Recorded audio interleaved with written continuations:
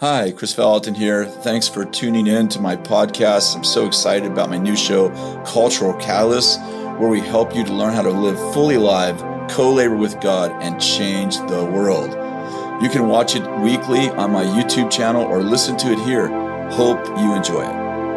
Hi, everybody. Well, welcome to Cultural Catalyst, where we help you learn how to live fully alive, co-labor with God, and change the world.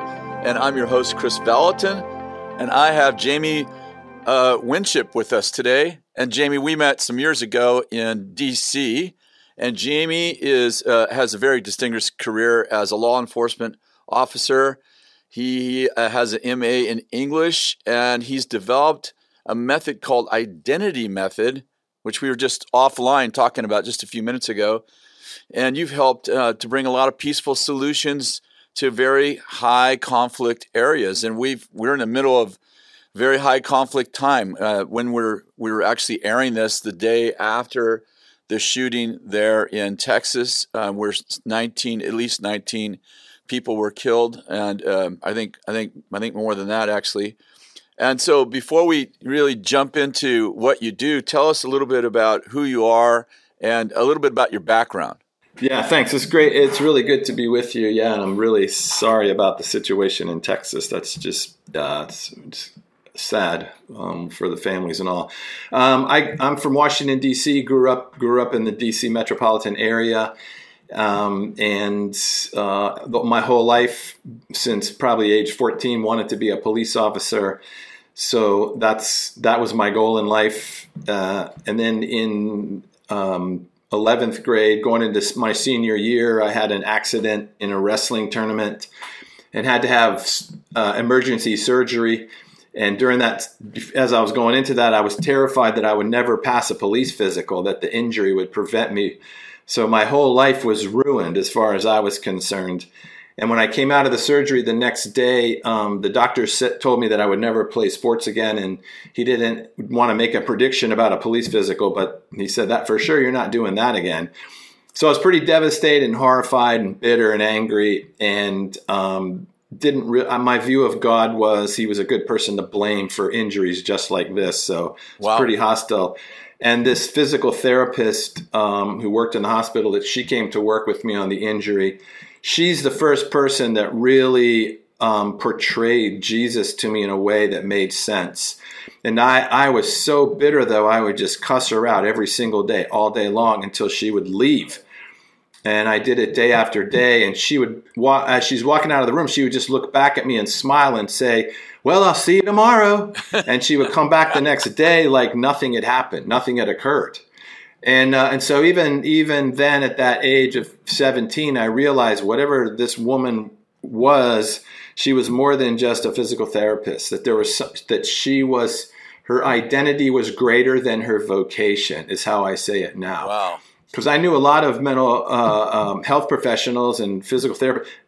She was trying to heal me on the inside. And she kept talking to me about anger and bitterness and about how Jesus was the one that would take away my anger, that my body would heal, but my spirit wouldn't without Christ. And so I never responded to her in any positive way. But she's the one that really was the first model of what I thought Jesus might be like. And so I prayed after I was released from the hospital that I could become a police officer like she was a nurse. That's the only way I knew how to pray about it. And I've never found her ever again. I've tried for a long time, had my law enforcement buddies try and track her down. We've never found her. So I'll have to thank her one day in heaven. But so because of her, when I did get into the police department later in my life, I had become deeply grounded in Jesus. And then met my Jewish believing wife in college. And when I graduated from the police academy, we got married and started into the police department, and on into being interviewed by the government because of what I was doing in the police department, and challenged to do it overseas. And so we left the U.S. in 1990 and spent about the next 26 years overseas. Now you were came back in 2016. So you finally did become a police officer, I did. And, Yes. and a believer, right? How old were you That's when correct. you became a believer? Was 18. So right after that injury and all the craziness with that lady loving you and you like giving her some hate while she was giving you some love, that sort of led you to Jesus. That all of that.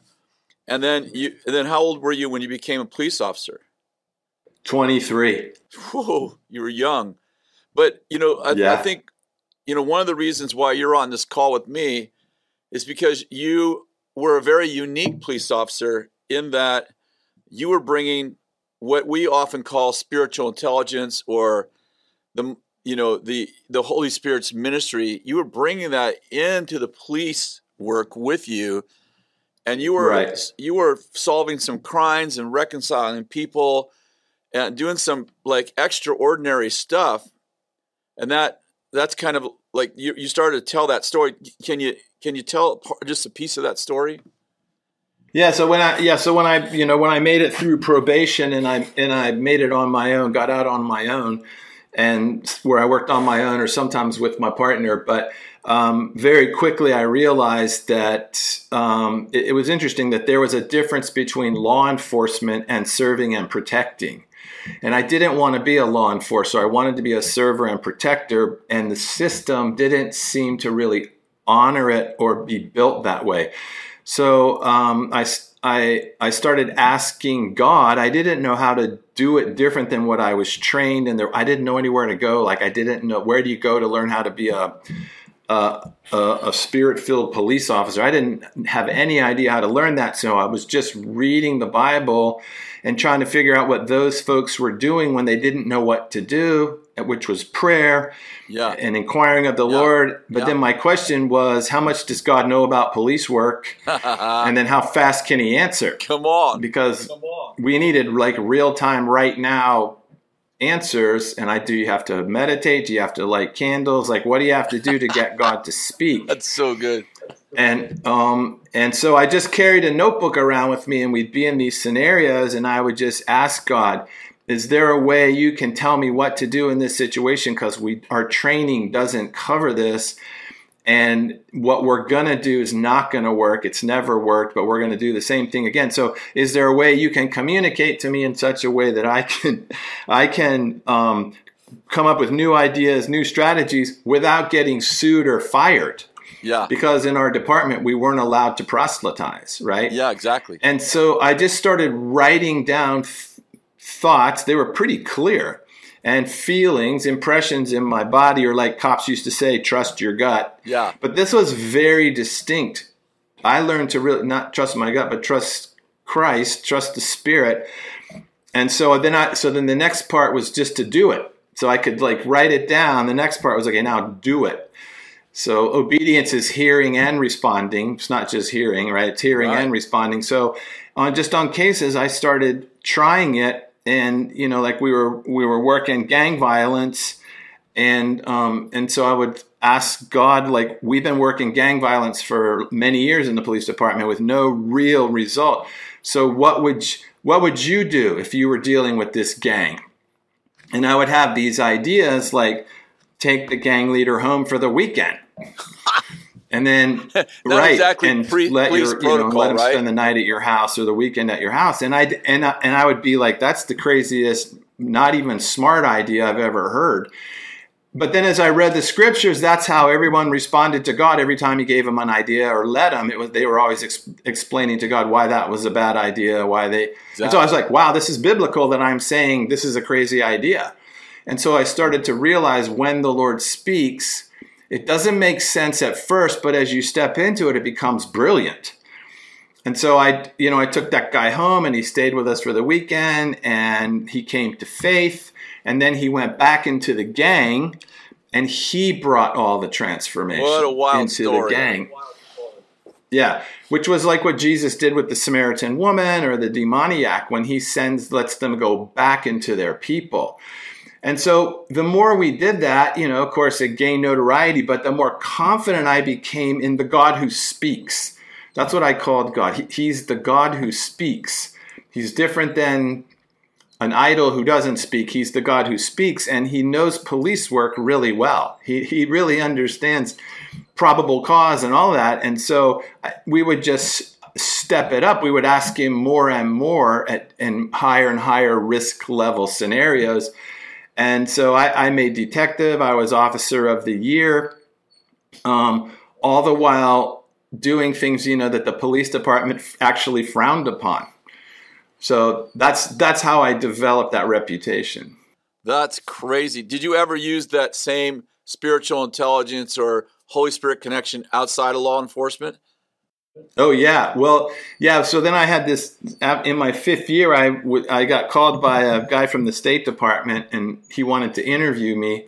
So I went to meet with him. And at this time I was 27 years old. And he had all my casework for 5 years. And he said, "How are you doing this? We know police departments don't train people how to do this. Where are you coming up with the strategies?" And the thing that was good, and I tell people all the time, young people especially, is like, your fruit is how they know you.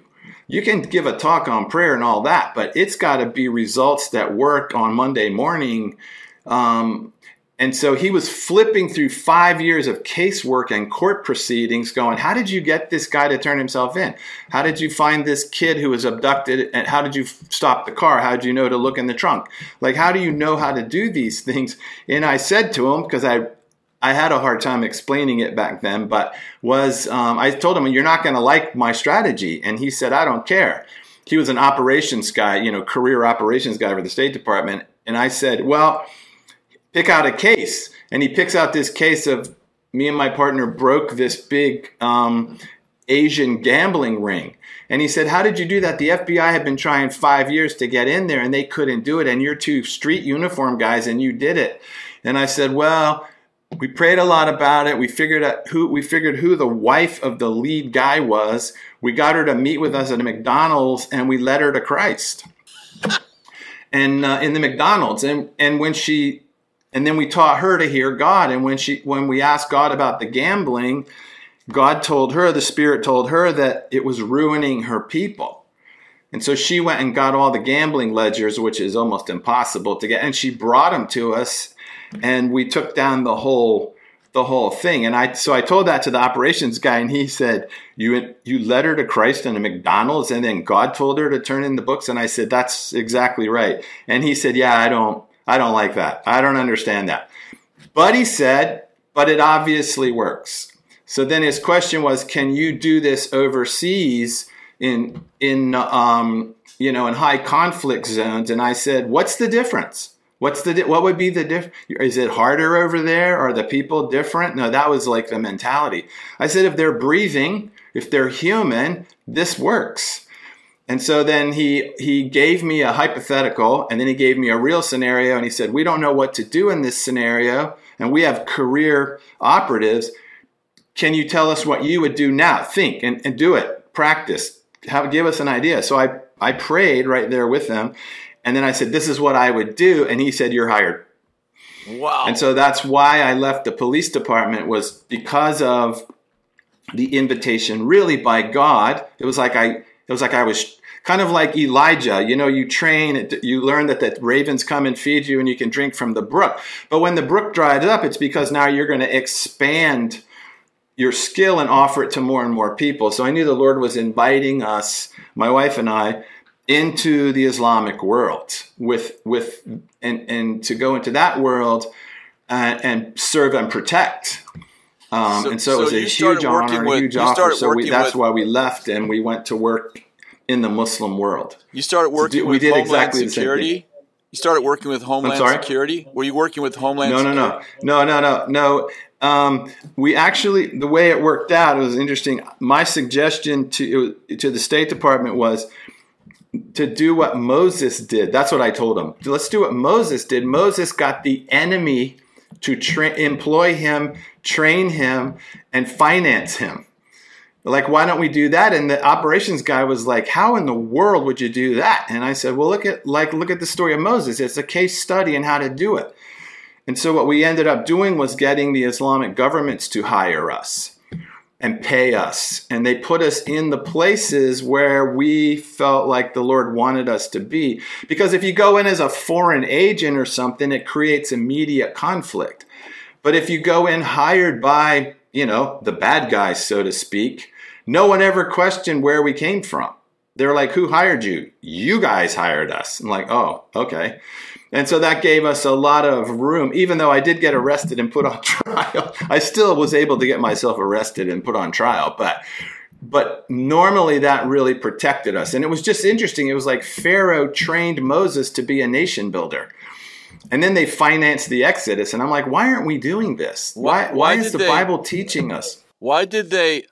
So from their perspective, the Islamic government, what was the win for them? What was the benefit that you were bringing? That outside governments were trying to destabilize them. So maybe one Islamic nation that's more radical is trying to destabilize a moderate nation. And they do it by among young men. That's how they do it. So it's like they would start basically gangs of young militants inside student organizations, really. Like Taliban is student, and the Iranian, it was all a student-built movement. So what we would go inside the student movements, my job description was to infiltrate militant Muslim organizations and pacify them. But we didn't do it. We didn't need force. We didn't need coercion or money. We just needed the spirit. And so it just took a while to demonstrate the result of we'll figure out our own way in. Once we're in there, we'll figure out who we need to talk, who are the people that we need to influence, and we'll influence them, and they will be the ones that turn the tide in the movement. And so in our first project, we were able to do that. And so then the foreign government that was trying to destabilize was thrown out by the young Muslims because they had come to faith. Wow. And so they said, and this is the identity question, we don't need to get our identity from some more radical Islamic group. Our identity comes from Christ. Wow. How many years did you do that? 27. And how we're still doing it. We're actually still doing it. Oh, you're still working with that. But now you have your own, I'd say, ministry / business. Right. In which I think do you call it the Identity Method? Is that true? Yeah. The name of our company is Identity Exchange. The Identity Exchange. That's right. And so depending on which scenario we're in, we call it Identity Exchange, but sometimes because of the situation where our language has to be contextualized, we call it Identity Method. Got it. And exactly. So it's like two different branches, actually. So you got kind of like a spiritual branch, Christian branch, and then you have a secular branch where you're still using spiritual intelligence, but you're just changing the language. I do exactly the same thing. So, for example, in 1 week, just as a couple of weeks ago, on Thursday, we did an identity exchange project, which would be like a day of walking people through the false identity into the true identity. That's what we do. We do it in 60 minutes. Jesus is very quick at doing this with people. He doesn't take months and years. Like the Samaritan woman in these examples, Zacchaeus, it doesn't take him long to walk them away from the false into the true them, because the true is already there. It's the false has buried it. And so we would spend 90 minutes or an hour in an introduction with let's just get rid of the false and get to the true. So in one day we did public school principals. The next day we did 7th graders that were all in trouble at school. And then we did a Green Beret team. Well, when we were offline, and I'm super interested in this right now because, as I just said in my opening comments, we just had a shooting at an elementary school, no less. We're talking about little kids. Right. 18-year-old breaks into an elementary school, literally kills 19 little kids, not people you would have a conflict with. and then obviously he's killed, and there's a teacher killed, and I think there was an officer, and you were talking about, and I was asking you, does that those incidents, are you part of the team that helps to like ward that off preemptively? And you told me of a story. Could you retell that story? Yeah. And so let me just say before I tell that story, real simple, because if in my career we were sent into all kinds of different countries. So if there was a different reason for violence in every country, we would never find a solution. Our what we realized was it's the same cause in every place we went. Didn't matter if it was Muslim or Chinese or the Balkans or North Africa. It didn't matter. It's always the same cause of violence. So we know from the book of James, all external violence comes from internal conflict. We know that. So to do anything external is a waste of time. You got to go internal first, to the internal conflict. And what produces internal conflict is a wrong view of yourself, a wrong view of God, and a wrong view of others. And that produces fear in people. So the fear is the source of all conflict anywhere in the world, is produced by fear. So what Jesus is doing is taking away people's fear. Once the fear is gone, then you can talk to the true. So this young kid, he had been in 6th and 7th grade in a middle school, and he was really difficult, and they couldn't control him, and they suspended him. So we went into the middle school. It just happened into this middle school, and we were doing identity exchange with 380 middle schoolers over 2 days. So 6th and 7th graders, we were walking them. You should hear them talk about their false identity. They know what it is, and they know it hurts them. Just no one ever talks to them about this stuff. And so anyway, I can tell you how we do that. So over the 2 days, so when we finished the 380 kids, it was so beautiful and fascinating. And then we start identity clubs, and the public school teachers are involved because they wrestle with identity. So at the end of that, the principal comes to me and he said, "Wow, that was really beautiful. We're super grateful. We've got this one kid, we're going to expel him today. He's an 8th grader. And we've had him for 3 years, can't do anything with him. He just did something pretty violent. So we're going to expel him. But before we do, would you come in and sit with him? We're going to bring him in. Will you come? Because he's going to be a shooter one day. He fits all the profile of a shooter." And he did. They were right. But what are we going to do with him? You know? And so he comes in, and I sit next to him, and we go through this thing. The principal's like, you know why you're in trouble. The kid will not talk. He hangs his head down. He won't talk. And so I asked him if I could put my arm around him. And he said, yeah. And I put my arm around him, and I said, do you have an identity that hurts you? And I talked to him for a little while, and he said, my identity is invisible. I'm invisible. Nobody sees me. That's why he does what he does, because he thinks no one's ever seen him his whole life. He's invisible. He's nothing. He's non-being. And I said, if love could talk to you, what do you wish love would say to you? And he said that love is proud of me. And I said, okay, I'm gonna walk you through a process, and I'm gonna walk you through hearing unconditional love talk to you right now.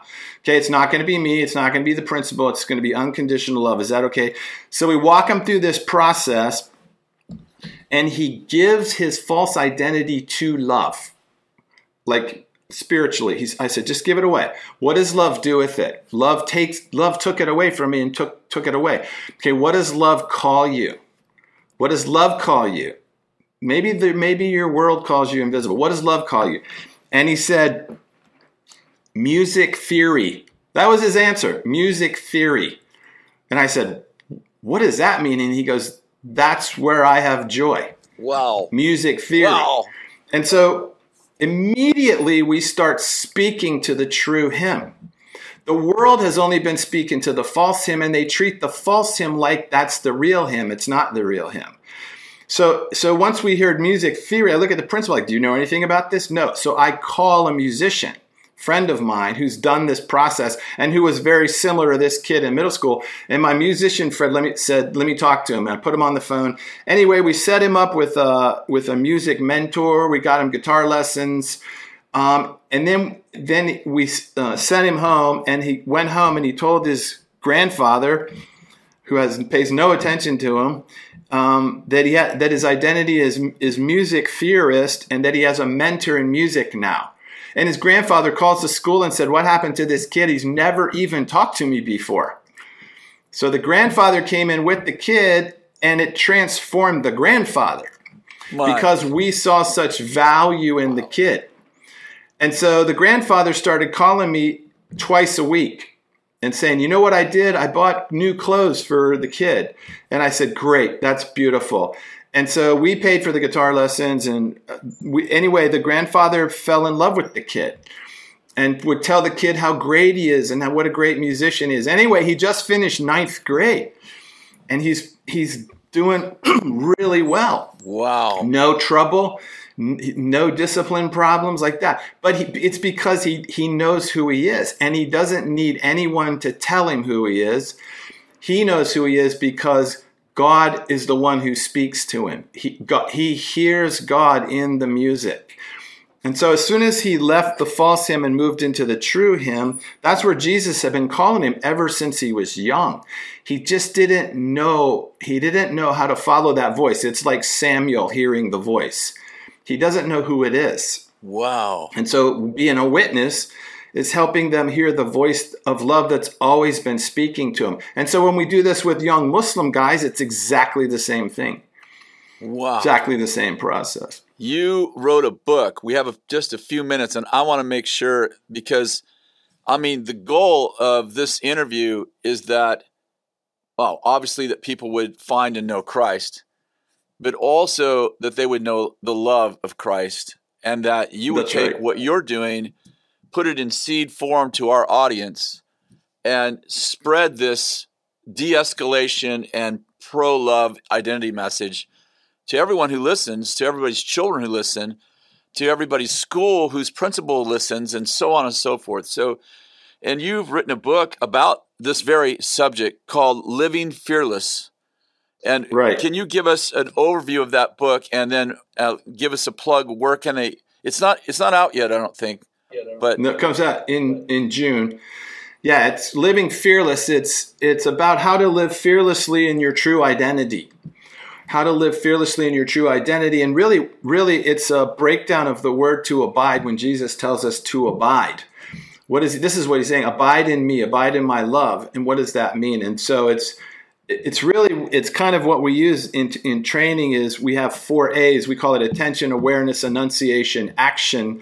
That's the breakdown of to abide. It's paying attention, which leads to awareness, which allows you to hear God, the enunciations of God. Which leads then to action. And so when we're training anything from special forces to 6th graders, and what Jesus is producing is people who are whole and resilient. Wow. And so that's what this book is about. And once you're whole and resilient, you're fearless. Because the fear has been replaced by the truth of who you really are and who Christ really is. Do you think that we didn't talk about this offline, so you can say, I don't know about that, or I don't want to comment, but do you think that has anything to do with what's happening with this sexual identity and transgenderism, all this gender dysphoria and all of that? Do you think there's any relationship between, because as you're talking, I'm like, oh, this feels very much like what I think is happening everywhere. I think fatherlessness has created an identity crisis internationally. I just wrote a book on fatherlessness, and it really came out of studying the dysfunctional statistics of our community, of our nation, really, and nations, and saying, wow, this traces back to having no daddy or having a dysfunctional or absent father, right? What do you think? Have you related those two pieces at all?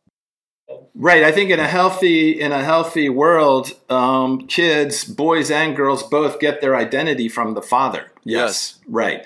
And so when the father is absent, I mean, they can still, there's ways that, of course, the Lord can work through anything, but you get your identity from the father in a sense of nurture from the mother. And so when you break that down, you lose your sense of nurture and safety without the mother, and you lose your sense of identity without the father. And so when you lose your sense of identity, then you go to find it from what you do, what you have, and what people think about you. All of us do this. What you do, what you have, and what people think about you. And what happens is you get the counterfeit of real identity, which the counterfeit is radical individualism, which is true identity is like how Jesus hears that he's the Son. True identity is received in community from God. True identity is received in community from God. Radical individualism is self-generated and produces immediate conflict. Radical individualism is the satanic counterfeit to true identity. Wow. What's stunning is we've done this for many, many years in many countries with many ages. But when you do 380 middle schoolers and you work through the false and you ask these kids, let's spend 5 minutes listening to unconditional love, say who you are. Not one of them I've never heard love God or Jesus call anyone anything related to gender. Never. He calls them, my beloved, you are a poet. You are the healer. That's what they write down on the papers. They never write down gay, straight, any of these words. Those are all words that produce separation. When God speaks identity, he speaks identity that brings reconciliation. And I think what we as believers have to be careful is we speak also the language of separation. We use those identity words that fragment people. When Jesus, when the Samaritan woman says, why is that you, a Jew, is speaking to me, a Samaritan and a woman, she's using words of separation and teams. And Jesus won't respond to that. He says, if you knew who I really was, if you knew my identity and the gift that's being sent to you, you would ask me to serve you, and I would. All those team names are gone when Jesus talks because we're ministers of reconciliation. So yeah, I agree with what you're saying. That's why we got to get back to my identity comes from God. Okay, teach me what that sounds like. How do I know how to get that identity and receive it? That is so beautiful. They're going to be able to get your book in June, which is just a month from now. And it looks like your resources are on www.identityexchange.com. Is that true? That's right. Man, this has been an incredibly interesting conversation. I'd love to have another one, have you on again, and kind of take it from here and talk about some other things. It's good to see you. I hope that we meet again soon. I do too. I go to Tennessee quite often, so maybe I'll see you there. Great. And I pray for you, you and your book to prosper, and I pray this book gets in the hands of so many families and fathers and leaders and mothers and obviously school principals and police chiefs and sheriffs, and we just need to shift the way that we relate to people who are in trouble. Thank you so much for being on. Yeah, thank you for having me, Chris. Yeah, Jamie, I love you, man. Thank you. Very interesting conversation. God bless you. Thanks. Thanks so much for listening to my podcast. If you want to find out more, read my blog or listen to the previous podcast episodes. Go to chrisvallotton.com. Have an awesome day.